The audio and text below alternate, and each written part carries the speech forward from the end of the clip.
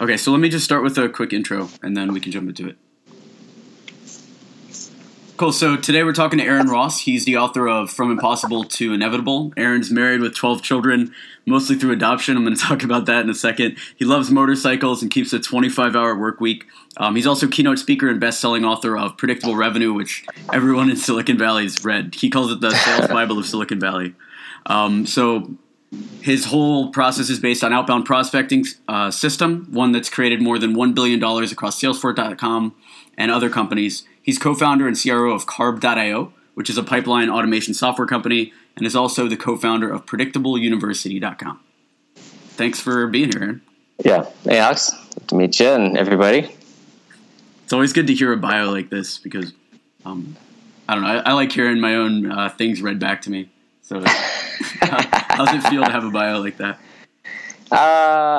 It's just sort of funny hearing, stuff about my, what a bio is, because bios are always frustrating to do. You're trying to keep it short and relevant. I don't know. I always think the kids, people think the kids thing is funny. I think it's funny. And I love motorcycles. I don't know. But add a little personal flair in and not keep it too straight-laced. Yeah. Why do you have so many kids? Actually, I'm not sure. Actually, I can't. It's just worked out that way. And not only that, I got married about 4.5 years ago.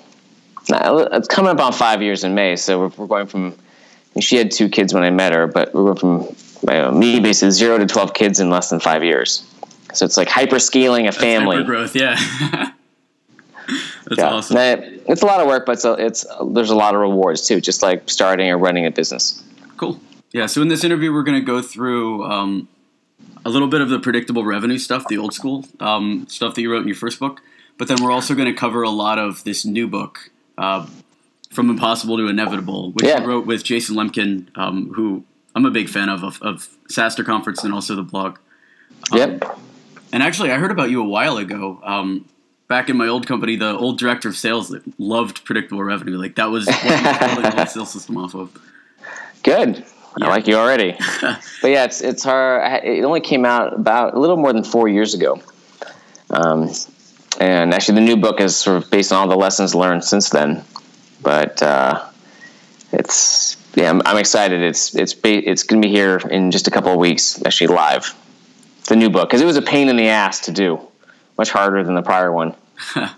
So, what are some of the key takeaways? Right, why would someone get this book versus something like Predictable Revenue? Right, or actually, I'd love to get your opinion. Which one should they read first, if they have the choice? Yeah, for sure they should read From Impossible to Inevitable first. And if you haven't read Predictable Revenue, really it's a sales book for anyone in sales, especially executives, CEOs, VPs of sales, but even salespeople, on how do you design a sales organization that can scale. And plus, if you want to create predictable revenue, why you need predictable lead generation. And there's a lot of details about how to do outbound prospecting and do it consistently and predictably as a way to basically control how fast your company grows. So it's really a sales book. And as I mentioned, Inc. It wasn't me, but Inc.com, and people call it the sales Bible of Silicon Valley. It's a new book, From Impossible to Inevitable. It's really a growth book. And the last few years, and I do a lot of consulting with companies. I offer, a lot of people reach out for advice, and I've really learned, for the companies that do really well, they follow these ideas, or there's some that take off, and there's some that struggle. And what are the differences? And so Jason and I really put together these 7. It's really 7 parts of this new book, 7 ideas. There's one painful truth per idea. Okay. And we can go through some of these, but I will say that the ideas they work for businesses, and a lot of the ideas are coming from companies like Salesforce.com, which now is $8 billion, but even companies like Zenefits, which went from $1 to $100 million in 2 years, or Avenue, which went from $1,000 to several $1 million in revenue in a year, hyper growth companies. But they work too for people. I actually was writing, we were doing the book, and I realized, wow, these same things are basically how I personally grew my income 11 times over the last 4 years. And there's some details around that and why I even did that, because I did it because I had to, not because I wanted to. Right. Because 12 kids. Yeah, 12 you got 12 kids, you don't have a choice. Yeah. That's interesting. So how did you scale the income? Was it SDRs building the same process like predictable revenue with outbound sales, or? No, it's funny. I don't do any prospecting for myself. Mm-hmm. I personally am a content guy, like books and writing, and we will do prospecting. We do a little bit now that we have a software company, the carb.io. But the advice I tell people is, again, if you have a business, if you've nailed your niche, which we'll get into here shortly, because you can't really grow until you nail your niche. But if you're ready to grow, you should start with either inbound or content marketing primarily outbound, not because one is better than the other, but just, sort of focus and resources. And, basically start with, if you have an inclination for one or the other, start based on your desire, not because, you think you should or not. But for me, like I'm a content guy. So all my business really has grown through inbound leads, word of mouth. I'll say 0 through prospecting so far. That'll change in the future. But a lot of it is actually from publishing the book. Just sort of here's the short, but publishing the book, part of in nailing my niche, and the story is in the book about how I did that, because that's a bit longer story. Okay. And then in growing my deal sizes, like doubling my deal size, which is nailing your niche is part 1 of the new book. Doubling your deal size is part 4. Right. So again, the stuff in the book, there's 7 parts, and to this point, I'd done like 5 of them, and I'm to grow 10 times again. There's a couple more I'm still working on. Cool. So you mentioned nailing your niche a couple times. Let's jump into that, because that's the first ingredient of hyper growth. You've got 7 in the book, like you mentioned. Yeah. Nailing your niche. I know a lot of B2B companies, they do a lot of things, right? They're not niche down. So what does it really mean to you to nail your niche? Yeah. Well, where this comes from, and there's a painful truth with this one. And the painful truth is you're not ready to grow until you nail a niche. Because there's companies that would come to me or come to us and say, hey, we're ready to grow. We want more appointments. Can you help us, build our outbound program? And, I've learned that usually by looking at them, it's like, no, you haven't nailed your niche. Like, you don't really know who you're selling to. You don't really know who needs your product, rather than where you're nice to have, the pains they experience and why they buy. And sometimes, an early stage company, and now this problem isn't just with early stage companies, because it can happen with SAP, which is a $90 billion company, but in different ways, where it's a salesperson at SAP or Oracle has like 20 products they can sell. And they might only have, so it's sort of the question of like, I have 20 products I can sell to these different target markets. Like, what do I sell? If I try to sell all 20, I end up selling too much and scattering my energy. So it's the same idea as in a startup or a growth company, which is who's that type of customer where that this type of customer has a need for what we do. Where can I find them? What do they care about? How can I communicate with them? And to do that, I think the main challenge for companies is they're not honest with themselves about differentiating where they're a need to have versus where they're a nice to have, right? Because especially in Silicon Valley, where there's all kinds of cool stuff that gets built, the people don't buy cool. Or at least early adopters sometimes will, because they're like, hey, this is cool, and I can see how I'd use it. And that only gets you started, because most of the market are not early adopters; they're mainstream buyers. But to sell to mainstream buyers, where they don't want to do a free trial usually, like they just want like, get me on the phone, just show me how it works, like show me the money, and then I'll decide. And for those, you have to be really concrete if they don't need you, right? Cool is, hey, that was cool, and they forget about you later. What do you think about Salesforce now? Because when you were there, it seemed like they were just doing the CRM, just the one product, but now they're expanding out. How does that nailing a niche work, or how does that evolve? Yeah, well, when I was there was Salesforce automation, customer support, and marketing. And, but really, marketing was called basically nothing. And now they've got a huge product portfolio from development, and they've acquired a lot of companies. So Salesforce, though, is a whole other beast because it's like Google at this point, where they've got the brand, everyone knows them, everyone goes to talk to them. It was like IBM a ways back. So they can afford to be a lot more complicated in their product portfolio because people are coming to them and are willing to give them a bunch of time to talk to them and find out their problems and offer some sort of solution. When you're an earlier stage company, the trick is, a lot of blogs will say, well, you got to ask the prospect about their pains and then like customize the solution. But you got to get some of their time to be able to even do that. How do you get the appointment in the first place if they don't know you? So that's the trick. And when you're nailing a niche, it's not about thinking small. It's about being focused, focusing in on those kinds of customers, again, need you. Okay, so nice to have. People don't buy, at least in B2B. Consumers are different, but companies don't buy nice to haves. Mm-hmm. And every company is a need to have some place. So where are you a need to have, where are you nice to have? Focus on, I know everybody could use what you got, but if you go after everybody who could use it, you're going to waste all your time and energy. So where's the best place to focus? Who needs you? What are their problems? What do they care about? How can you communicate with them and get them interested? And earn the right for that kind of longer conversation or like a solution-based conversation. Right. Can you dive into an example, like something in the B2B space that you've seen? Maybe they were not nailing their niche and then they got it and then they just started exploding? Yeah, I mean, there's a lot pretty much every company like Slack. Yeah. Right? Slack trundled along for a few years before they did.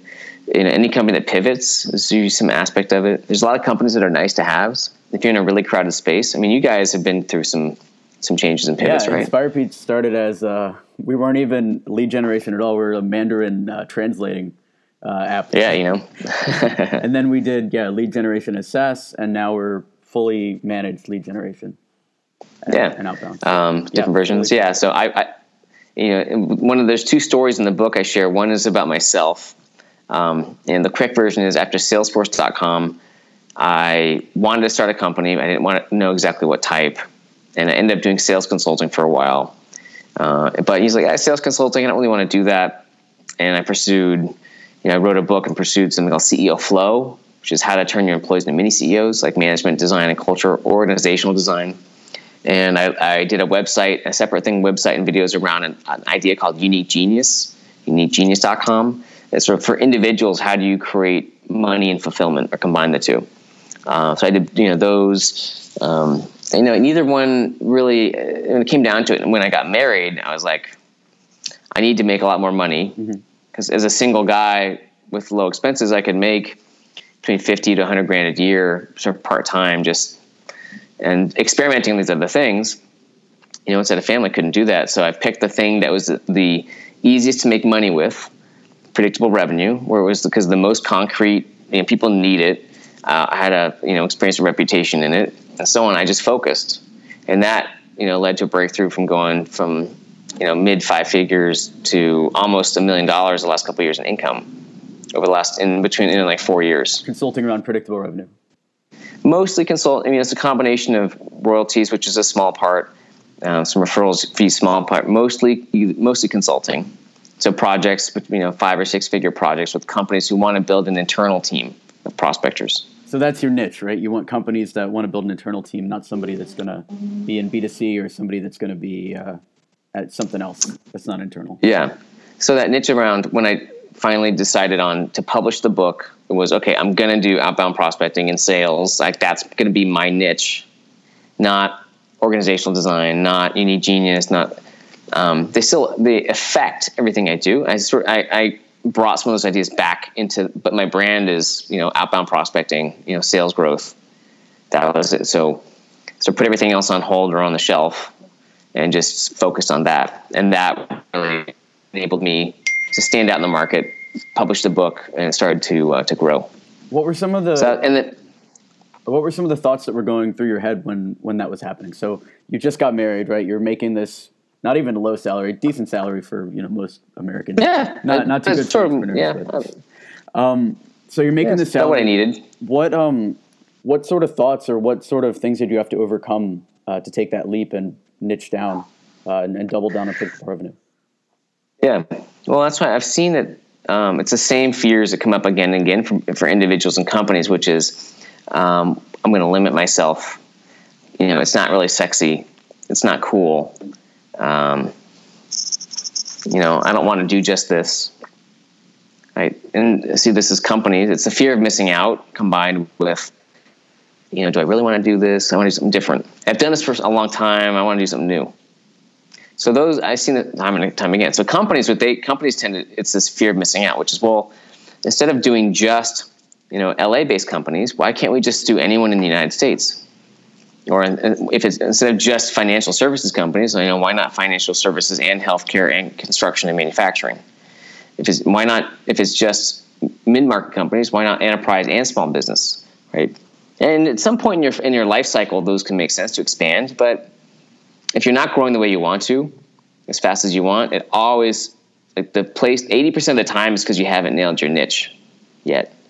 And again, big companies as well. It's something you have to reevaluate every time you launch a new product, launch a new kind of marketing or lead generation, enter a new territory. It's not something that's done and you've checked it off. It's something you need to redo actually regularly through the life cycle of you as your career or your company. So how do you personally get through the fear of missing out? Well, for me, again, it's in the book, I use forcing functions where, there's two things. For years, I just tend to, I notice that fear and I tend to ignore it or focus on what I do and appreciate what I do for myself. And, just everybody's different. You can't do everything. So it's impossible to focus on everything you could do. You got to do fewer things better. And I do a lot with my life. I mean, we do, so. Yeah, I mean, you've got Carb.io, you've got Predictable University, now you're hyping a new book, you're at SaaStr interviewing. I saw you doing Zenefits. Yep. Yeah, so how do you deal with that? Well, it's like having kids, I can't travel, really, unless it's with a huge pack of people. I rarely get one-on-one. Once a week, I have a date with my wife. So, and between kids and stuff, it's rarer than that we actually get to, have sex. But we can't travel for fun really. I don't have any free time, very little. I give up a lot for the life I've got. I'm always tired, but the benefits I get in terms of I make a lot more money, which is really important with a family. I'm not even a money-driven guy. I've never been very money motivated. I'm wanting to make a difference, but it's learning how to make a difference and make money. I have a great business. I'm famous in my niche. Jason and I call ourselves internet famous. I'm really excited about the new book. I'm emotionally rich. I make a lot of money. I spend it all on the family, investing in the family, because most of our kids are from adoption, and they're expensive, and we need a big house, and we have help, but I like to say, building a family's been it's like emotional wealth. I am smothered in love. We have a lot of fun. It's any family. Sometimes people argue and so on, but it's incredible having a big family. So again, fear of missing out. I give up a lot to get a lot. Trying to have it all. There's the old fable around the dog with a bone in its mouth, and it sees itself a reflection in the water. I want that bone too. Drops its bone and it has nothing. So if, again, that fear, if you're always chasing other people's, on social media, everyone's always doing something cool, whether it's real or not. It's good for inspiration and ideas, but you start to be stuck in that idea of you're not good enough and you're jealous and you're so focused on everyone else, you forget to take care of yourself, then it's a rat hole. Right. So that's what started. That was one, actually, there's one other important thing is I use forcing functions to motivate myself to do what I have to do, but maybe I don't want to do. By a simple forcing function is, I think this example, because it's easy, especially these days, you can sit on the couch. I was never a big Netflix person, but a lot of people probably sit on their couch and watch hours of Netflix or TV every night. And it's okay, you're not making the money you want, you're not achieving your goals.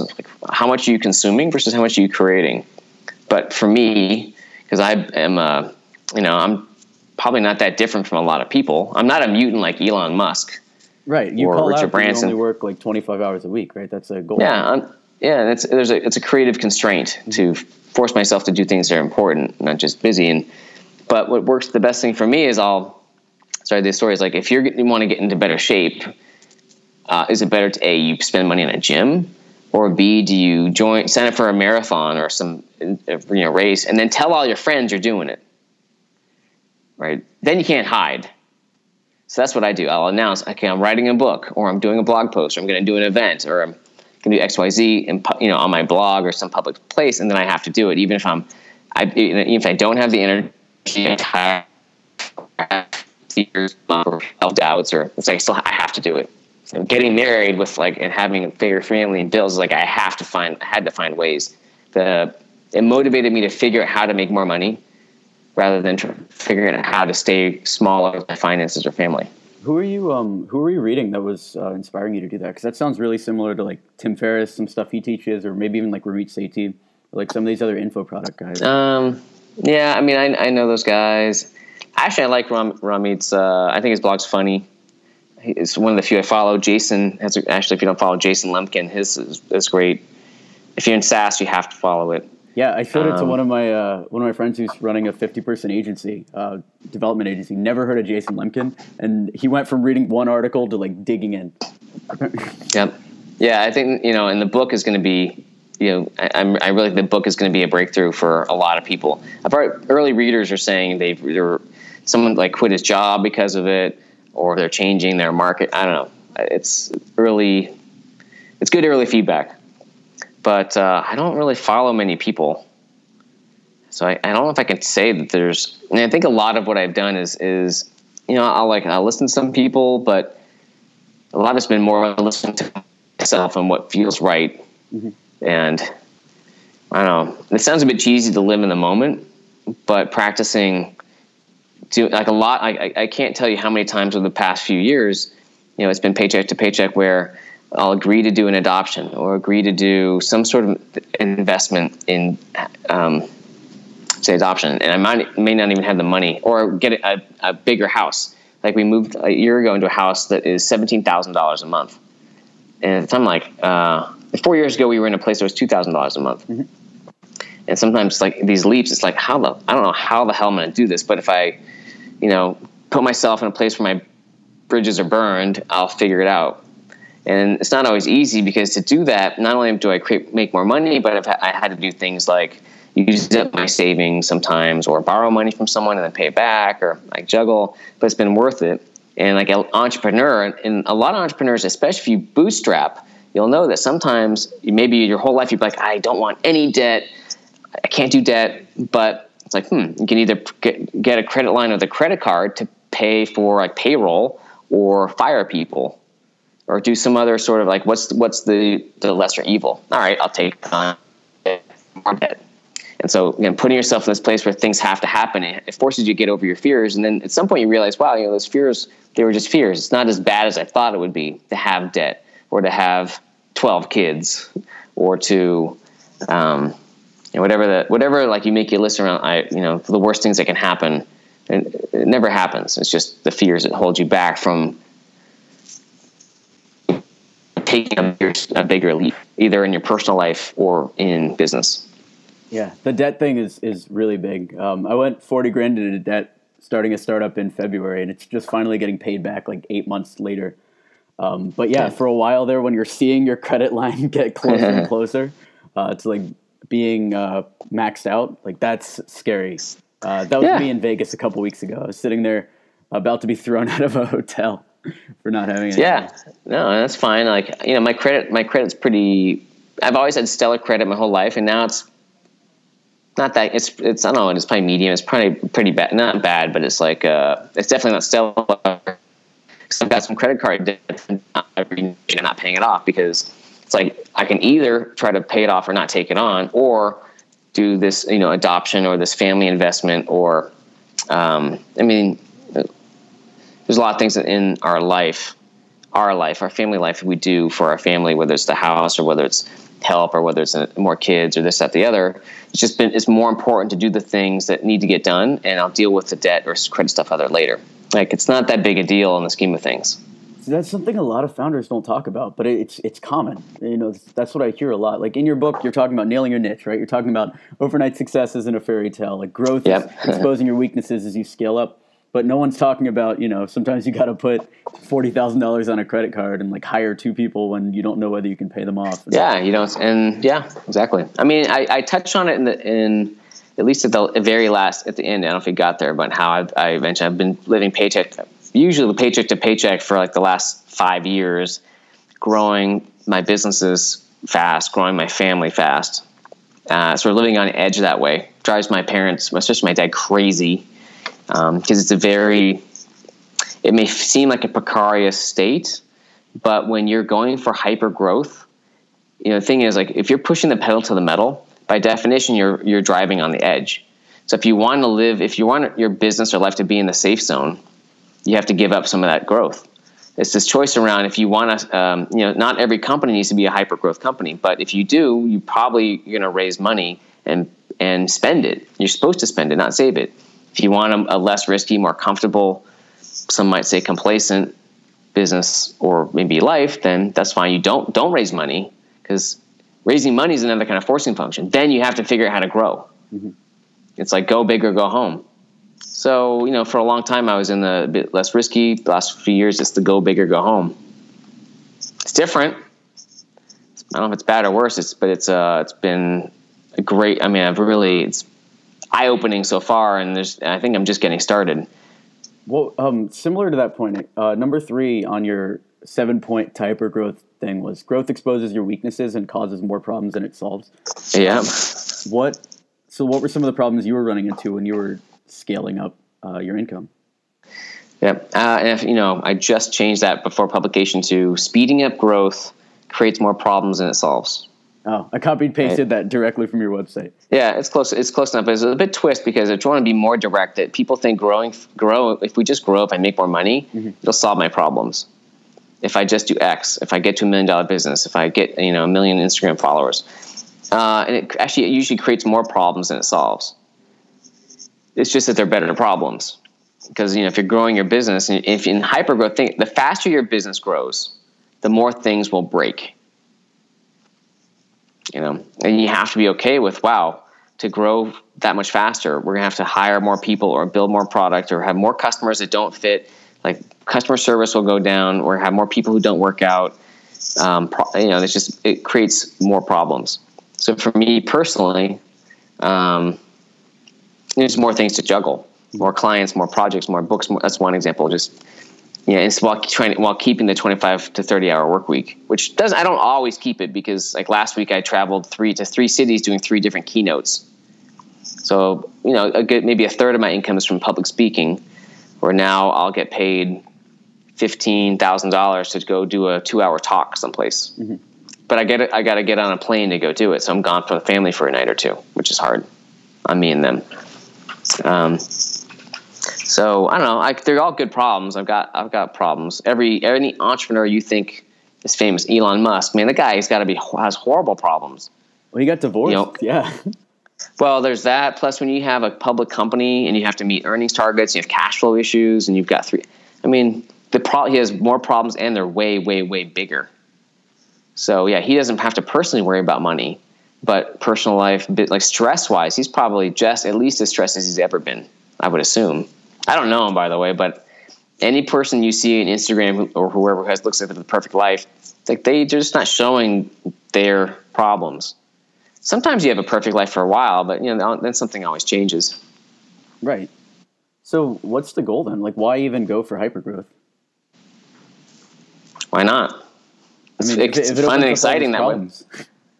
Yeah, but they're better problems. Like a problem, if you have, $10 million, you still have problems with money. It's just better problems than if you have no money. You can't afford anything. Mm-hmm.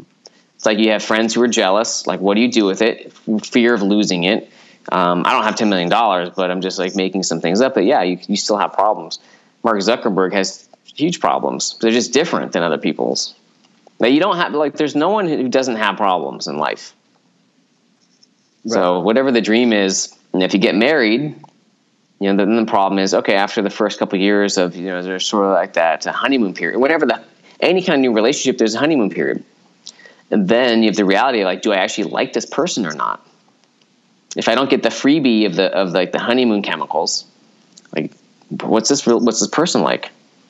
Right. So the dream of either getting married or of having more girlfriends or boyfriends, you know, maybe it's a problem not to have a boyfriend or girlfriend or husband or wife.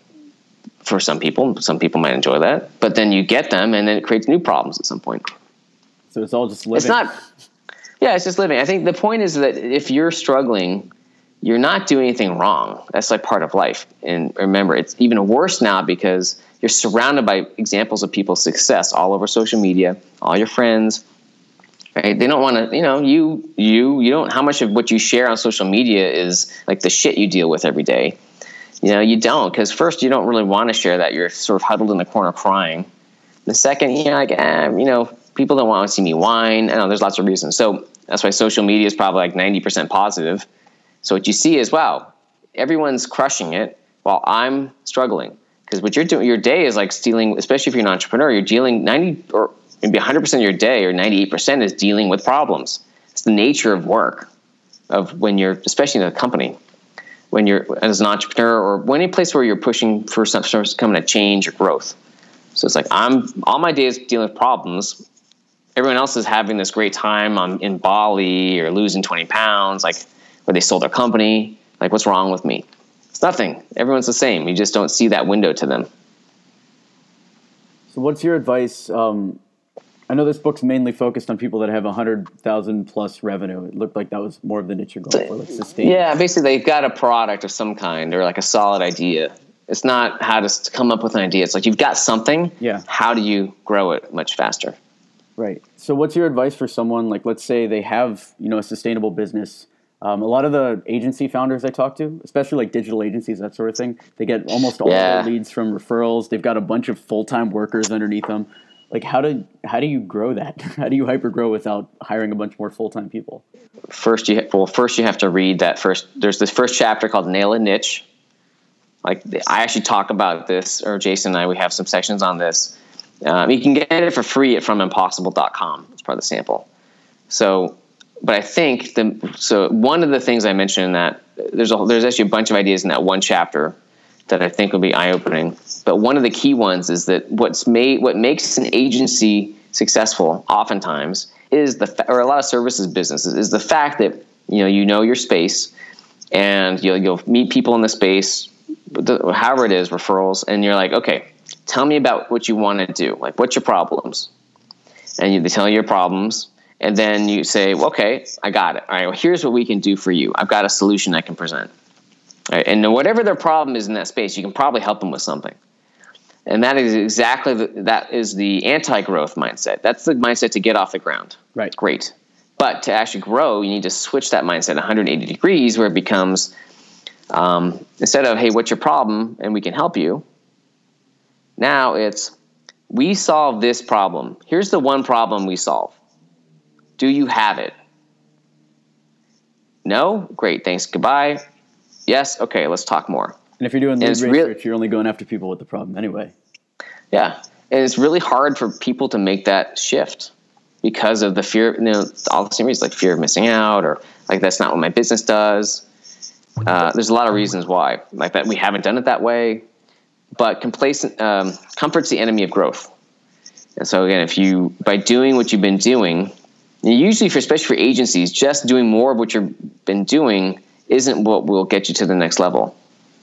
You have to change maybe your model or people or something else in some significant way, new product, new program, to enable yourself to grow faster if it's a services business.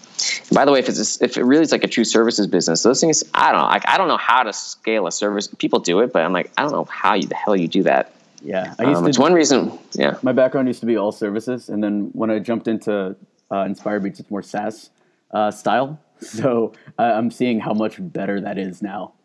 Because I used to only know services. And yeah, with SaaS, there's like no real full-time employees if you don't want them. Like the customers are just paying you nonstop. It's so much easier. Yeah, easier once it's up and running. So services is great because you can just like start today. Okay, now I'm doing services and write an email, and that's your business. So easy to create, products and change them and adapt. Software or SaaS is a lot harder to get started, but once you get the ball rolling, that's a business you can scale much more easily. So there's pros and cons to each. Yeah. Okay. Depends on what you want to do. Last question, because we're running out of time. How would this predictable revenue system or this from impossible to inevitable system work for a B2C, like a mobile app company? Or is it only B2B? Yeah. Well, okay. So the From Impossible to Inevitable book. Right. Sorry. Okay. Quick question. So with predictable revenue, if you read that, the answer a lot of that's about outbound prospecting and sales role specialization. For any kind of company that does partnerships, that's basically like prospecting or business development. It's from business to business. So that's how any B2C company that has channels or partnerships can use the idea of prospecting or outbound. But From Impossible to Inevitable, the new book, the important thing is, and we mentioned in the back, which is if you go through these 7 parts, you nail a niche, create predictable pipeline, and so on. And the book is really written for B2B companies and executives of them, for managers and leaders. But if you read the book with it, not underbelly, but if you really read it for yourself, it's the same principles for an individual, for your career.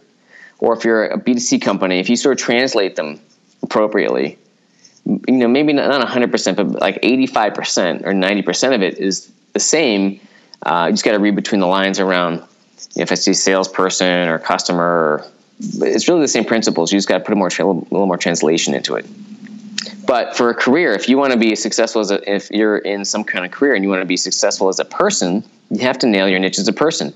If you tell people, well, on my resume, I've done sales, I've done product development, I can do international, I can do they're like, oh, what do we do with you? Like, I don't know. What do you need? Yeah, no. What are you going to be the best at? What are you going to stand out at? And having some sort of specialty, at least as a starting point, a beachhead, you have to have, unless you start your own company. Awesome. Okay. Any final thoughts? No, I mean, I really believe that the new From Impossible to Inevitable book is going to change people's lives. I'm really excited for people to read it and get a lot out of it. The last 2 sections, I'm not going to go into them, but I will say that there's 2 sections that are, one's for executives and one's for employees. And if you're a lot of these, say like maybe 20s, maybe teenagers, maybe 20s, early 30s, people that is frustrated with your career because you don't feel recognized or appreciated, Chapter 7 of the new book is something you have to read.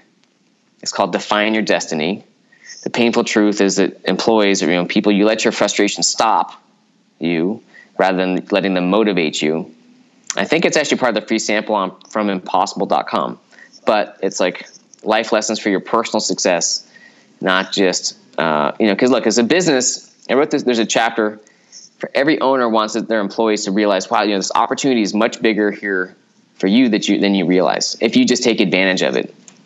So there's a chapter, as if like owners, what they want you to know if you're an employee, like how do you succeed with your career?